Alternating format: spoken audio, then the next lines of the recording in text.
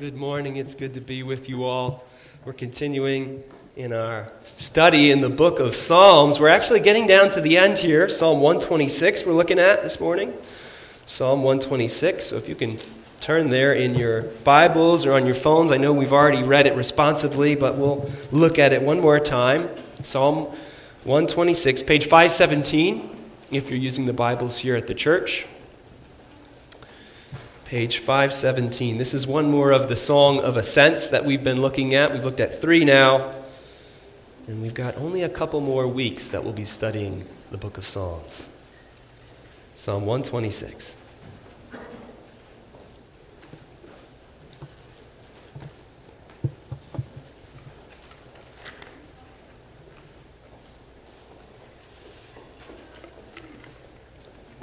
All right.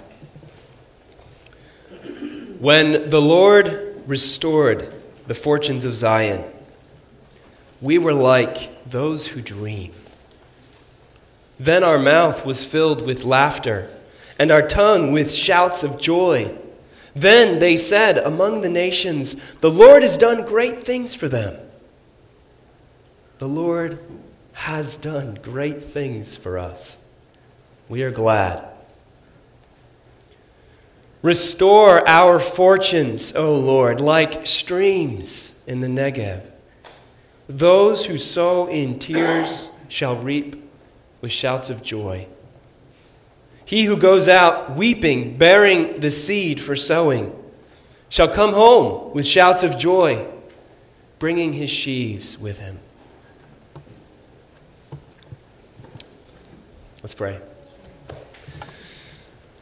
O Lord God, Holy Spirit, we pray that you would shine your light upon these words that we look at this morning. We ask, God, that you would show us the riches of your glory and make it fresh to us, new, so that we might be drawn into worship. We pray this in Jesus' name. Amen. In Sir Walter Scott's novel Ivanhoe, the hero returns to England from many years of war to find that things have changed quite a bit while he was away. The king, Richard the Lionhearted, has not returned from war, at least so everyone thinks. And so while he's gone, his evil brother, Prince John, has taken over. And so Ivanhoe is restored to his homeland, but he has to seek more restoration. And of course, he needs King Richard to show up so that by the end of the book, his true love can be restored to him, and his castle and his family and his health. Well, the writer of Psalm 126 is in a similar place. Actually, the beginning of the psalm refers to this great restoration, some event that has occurred. Most likely, this is referring to the return of the exiles from Babylon. You remember they spent many years in exile there, and then against all hope and to the shock of the surrounding nations, in 538 BC, King Cyrus of Persia sent all those Jewish people who wanted to go back to Jerusalem with his blessing to rebuild the city as well as resources to do it. It's a dream come true for them. These people have prayed and wept for decades as they waited for this restoration. But as their initial joy fades, they find there is still a lot to be done. There's a lot of hard work to be done. Only a remnant of people actually return. The people are poor. Many things need to be rebuilt, and all the while there are enemies circling outside. So the psalmist prays for further restoration. And we join him as those who have been brought into the kingdom of God, but yet who labor in a land whose king has not yet returned. So how do we seek restoration? The psalmist helps us this morning. First, we need the confidence of restoration. The confidence of restoration. So that will be my first point. It is tempting to come to the Lord first with what you need, isn't it? But that's not where Psalm 126 begins. It begins with a memory. When the Lord restored the fortunes of Zion. And you need to see here that a key part of being a confident Christian is remembering. If you are prone to forget, you will be prone to doubt as well. I'm sure all of you have experienced that what you want to remember is often those things that are most difficult to remember. And the things that you would really like to forget are often the things that are most difficult to forget. Now, that's why the psalmist spends the first half of his prayer just dwelling in this special memory from the past. We were like those who dream, he says. Now, what are dreamers like?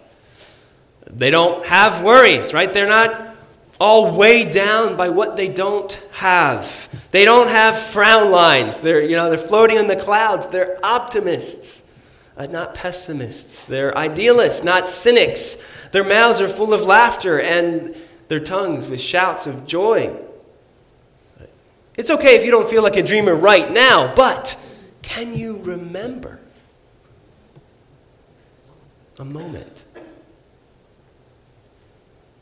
The Bible warns Christians over and over again how important it is to remember God's deliverances. Do not forget, Moses warns Israel over and over again in his final speech to the people, the book of Deuteronomy.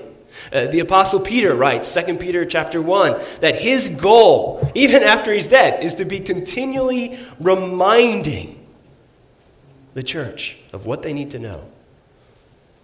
In C.S. Lewis's book, The Silver Chair, Aslan, who is sort of the Christ figure of the book, if you're not familiar with those books, he says to the main characters several important things they need to remember. And this is at the beginning of the book. And he warns them. He says, "Here on the mountain I have spoken to you clearly.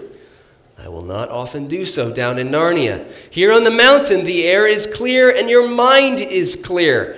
As you drop down into Narnia, the air will thicken. Take great care that it does not confuse your mind. Remember. That's a warning that stuck with me over the years when I first read that. And there's at least one memory of restoration that every believer can seek to remember, right? The time when you first began to submit to the Lord and to love him. When you claim God as your Lord, he begins a work of restoration in you that you need to be delighted in. And you should feel some conviction here. We do not dwell enough on the wonder of God's deliverance. He delivered us from slavery, and we don't dwell on it. We don't rejoice in it enough. The air down here is thick. We get confused by indwelling sin. We get confused by physical suffering. We get confused by and dominated by the memories we'd like to forget. And we need to remind and be reminded by those around us. And tell a testimony to someone today. Tell it to yourself, if no one else. I was reminded recently when Jed professed his faith in front of us a couple weeks now back, how diverse the testimonies are in this church. And the strength, the being part of a body of believers, with people from all different ages and different experiences out there, is that we have this great collective memory of God's restorative work. But it's only collective if we share it. We have people who were delivered from years of unbelief and sorrow. We have people like Jed, right, who grew up in this church. We have people who may not yet have a memory of restoration, that time of deliverance. And then throughout our lives, if we are fighting sin, we will have story after story of restoration to rejoice in. Not one testimony, right, but a life full of testimonies. And when we nourish these memories, we keep them before ourselves because the air is thick, we will forget. We got to keep them before each other. And when we do that, we have confidence that God will restore us. It makes us confident.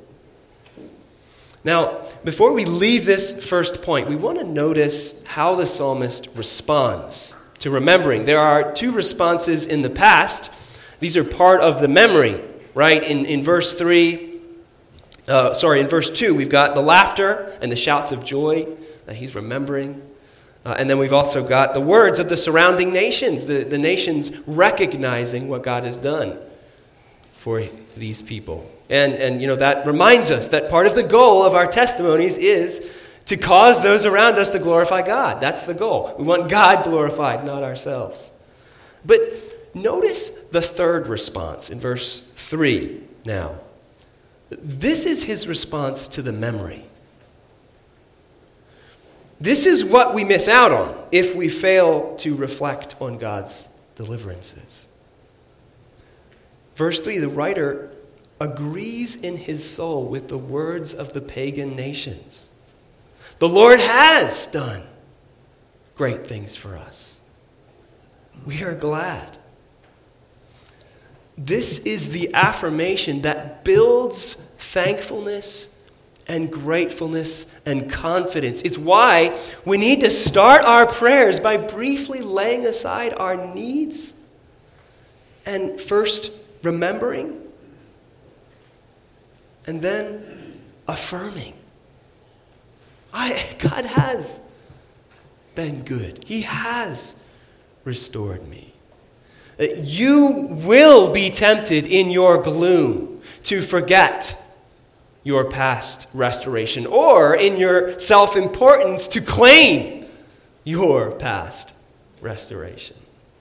So listen, if someone ever recognizes something good in your life, even if they're not as righteous as the nations around Israel were, recognizing that these things are from God, don't miss the opportunity yourself to say, the Lord has done great things for me.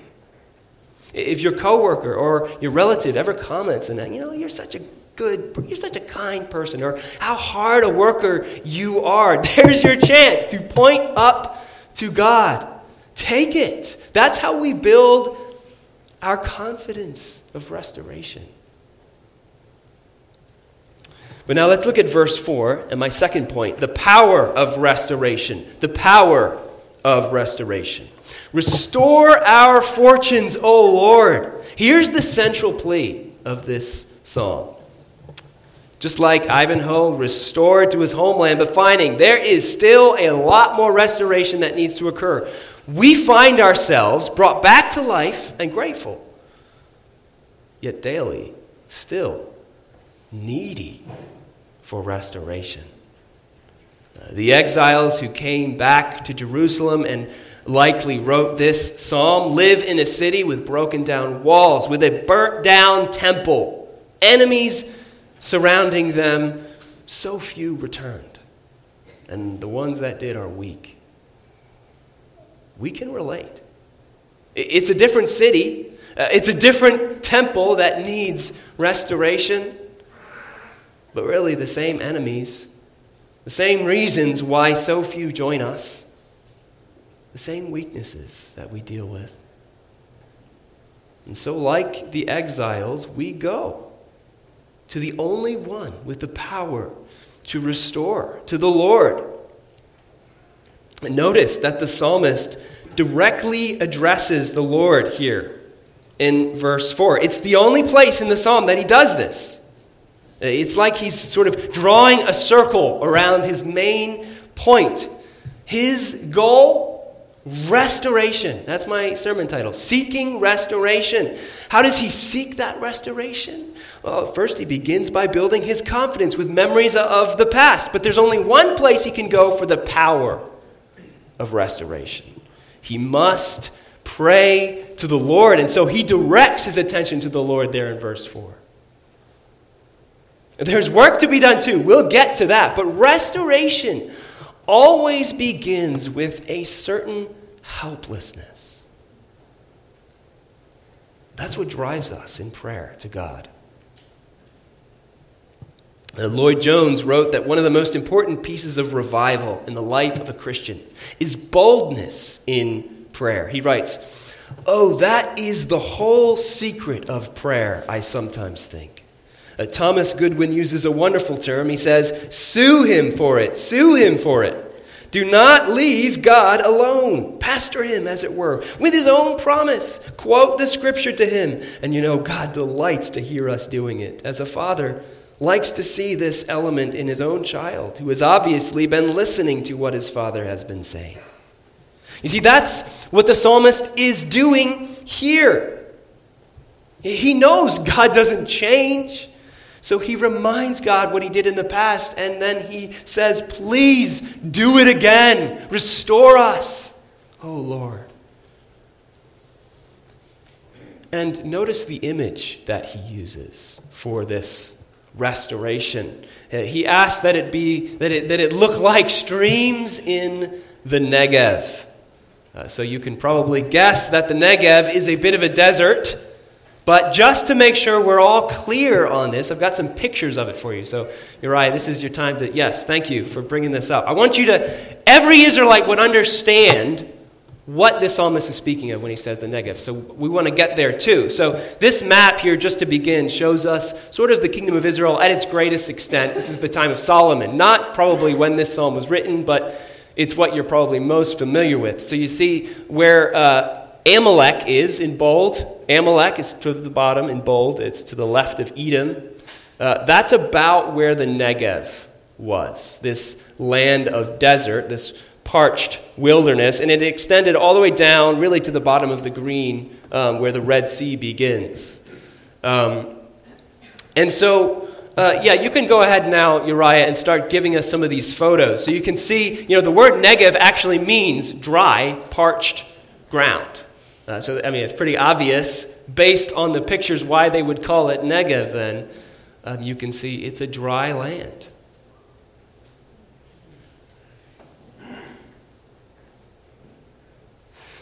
This is not a place, right, where you would grow your tomatoes and your lettuce. This is not really a place where much at all would probably live from the pictures, as you can see. Last week, the Corbins came over, and they helped me expand my vegetable garden. Now, if my backyard looked like this, even the Corbins, who are vegetable garden pros, could not help me. Am I right, Ann? So also, without the power of God, not even the most skilled professional can bring you restoration. That is the force of these images. This needs a miracle. Well, once in a while, you see, in the rainy season, streams trickle down into the land of the Negev through the different dry gullies, and what you get is, next slide, Uriah, life. You get life. A dramatic transformation from brown to green growth. That's what the psalmist pictures as he pleads with the Lord here. This is the sort of thing only God can do. God sends the rain. God withholds the rain, both on the Negev and on our lives. And so if we want green growth, like what we see in this picture, we need to seek the power of restoration by pleading with the Lord in prayer. Now, there's a second image in this psalm, and so we turn to my third point, the work of restoration. The work of restoration. Verses 5 to 6 give us another farming image. And this reminds us that, with water now flowing into our Negev lives, we have work to do. The Corbins can come expand my garden for me, but if I just let things go after they leave, all I've got is an even more impressive patch of weeds than I had before. Sort of like the story Jesus told in Luke 11:25 about a demon leaving a person, coming back, finding him clean and empty, and this time bringing 7 other evil spirits, even more evil than him, so that the last state of the person is even worse than the first. We've got to pursue growth in our life. That growth is rooted in God's power, right? We just saw that, but we must work so that we can say with Paul in 1 Corinthians 15, I worked harder than any of them, though it was not I, but the grace of God that is with me. But now there's 3 things we want to notice about the work of restoration here. First, it's a work of trust. It's a work of trust. One of the most exciting parts of picking up gardening is looking at all the seed catalogs. Maybe you've done this. There are thousands of different seeds out there of all different kinds. You got heirloom seeds that promise you multicolored fruits. You got, these hybrid seeds that are resistant to anything you could possibly imagine. You've got seeds of vegetables you never heard of from some distant island, but hey, they look pretty cool. You've got, just those seeds you just have to buy even though you have no space for them. Right? That's modern gardening. But the person who wrote Psalm 126 had no seed catalog to order from. He had only the seeds he had saved from last year. And once he put them in the ground, they're gone. To get more seed, he has to lose the seed he has. It's a work of trust. Right? It's like the parable that Jesus told about the servants who were given money to invest by their master. 2 servants put that money to work. They risk losing it, but they trust that with hard work, it will grow. But the third hides the money, right? He's afraid of losing it, and it doesn't grow at all. And what doesn't grow is not living. The work of the Christian who has tasted God's restoration is not to hide away what the Lord gives you, but put it to work. You must sow in order to reap. As someone who is somewhat introverted, I am often tempted to hoard my emotional energy instead of engaging with those around me. And of course, I do need some time to myself. And yet, the work of sowing is hard, arduous work. And unless I am willing to sow, sometimes with tears, into people's lives, I cannot expect to reap with shouts of joy. And let me encourage you by saying I have had times of rejoicing.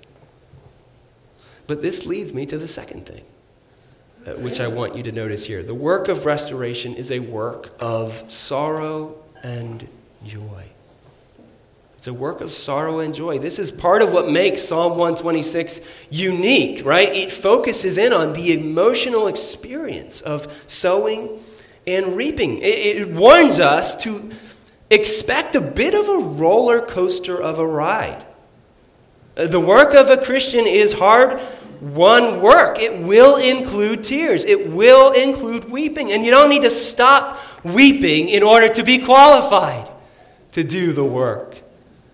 This psalm sets our expectations and validates our emotions. It tells us that if we persevere through the time of weeping, even when our eyes are too blurry to see where we're going, even when we can't imagine that we would ever stop crying.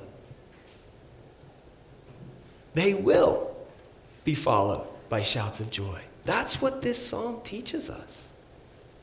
Because God's word always does something.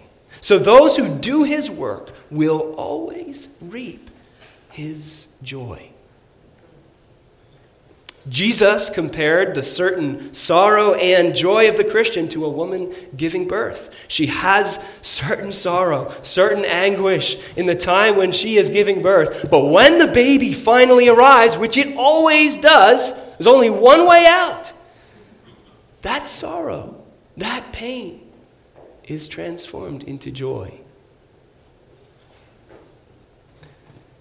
You may feel like sorrow, suffering, difficulty have made you useless. In fact, that is exactly the time for you to sow in hope. But I want to push even farther in this direction. I want to notice a third thing about the work of restoration. I want to notice that it is ultimately a work of death.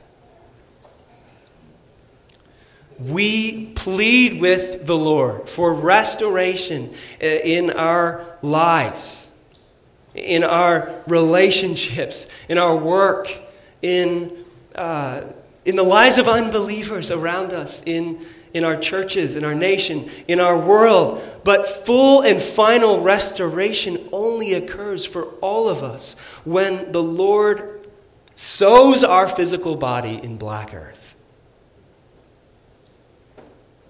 Unless Jesus comes back soon, that is the only gateway to resurrection life.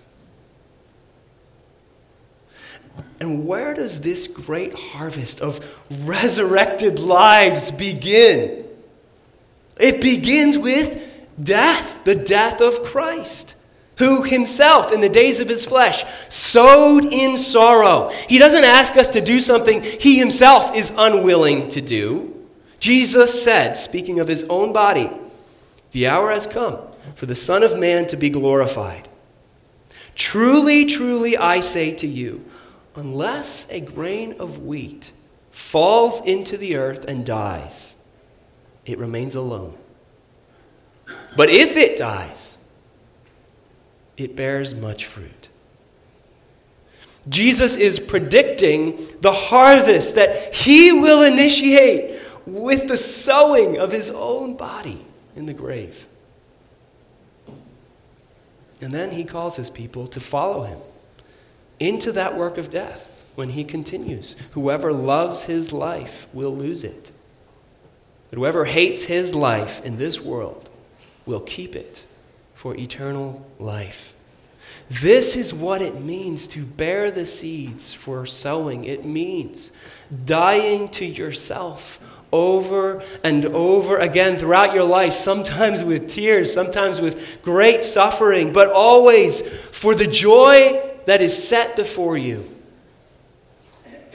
It means following your Savior into the grave when the Lord calls you.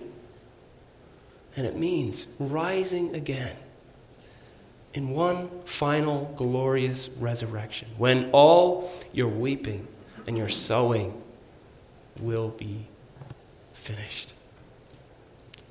Let's pray. Lord, we do thank you that there is an arc to our lives when we entrust them to you. We know, Lord, that you promise us a full and final restoration. You promise us, Lord, your power throughout our lives as we seek you, as we plead with you, as we remind ourselves of how you saved us from the beginning, bringing us out of slavery and making us your people. Pray, Lord, that we would be faithful in prayer. Lord, that we rely on your power and not seek restoration based on our own power or based on the power of experts. But Lord, look to you as the one who can change us. And Lord, in hope, we pray that we would keep sowing, even through times of trouble, through the weeping that accompanies our time in this world. knowing that you yourself will wipe away our tears. Pray this in the name of Christ. Amen.